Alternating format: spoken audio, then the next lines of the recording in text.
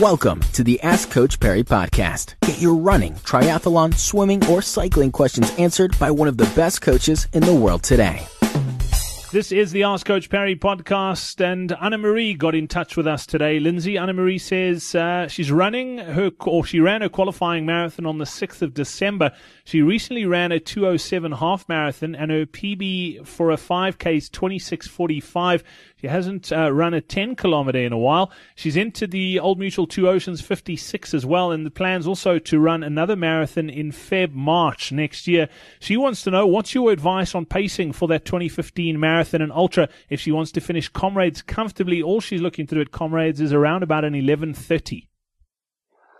Look, based on Anna-Marie, based on your current 5K time and your half marathon time, look, you should run comfortably under 4.5 for the race on the 6th of December, which I assume is PE.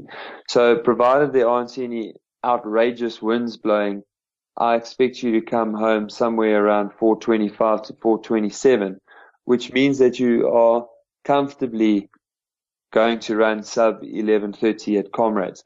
What I would not advise is that you aim to run much quicker than that 4:30 come February, March next year. That February, March marathon should just be a training run. So I would run that somewhere in the region of 4:40, 4:45. Make sure that you keep that at a really nice, comfortable training race. And similarly, if you're going to do that ultra late in March, early April, you need to go out with the same sort of ambitions in mind. You're going to run it really slowly. If you choose Two Oceans, for example, which is 8 weeks from race day, you're probably looking at something in the low 6 hours, maybe a bit more, but really not running for time. I think you'd be capable of sub 6, but that's not what we want to go for. We don't want those two runs to put any fatigue into your legs. They must be training efforts.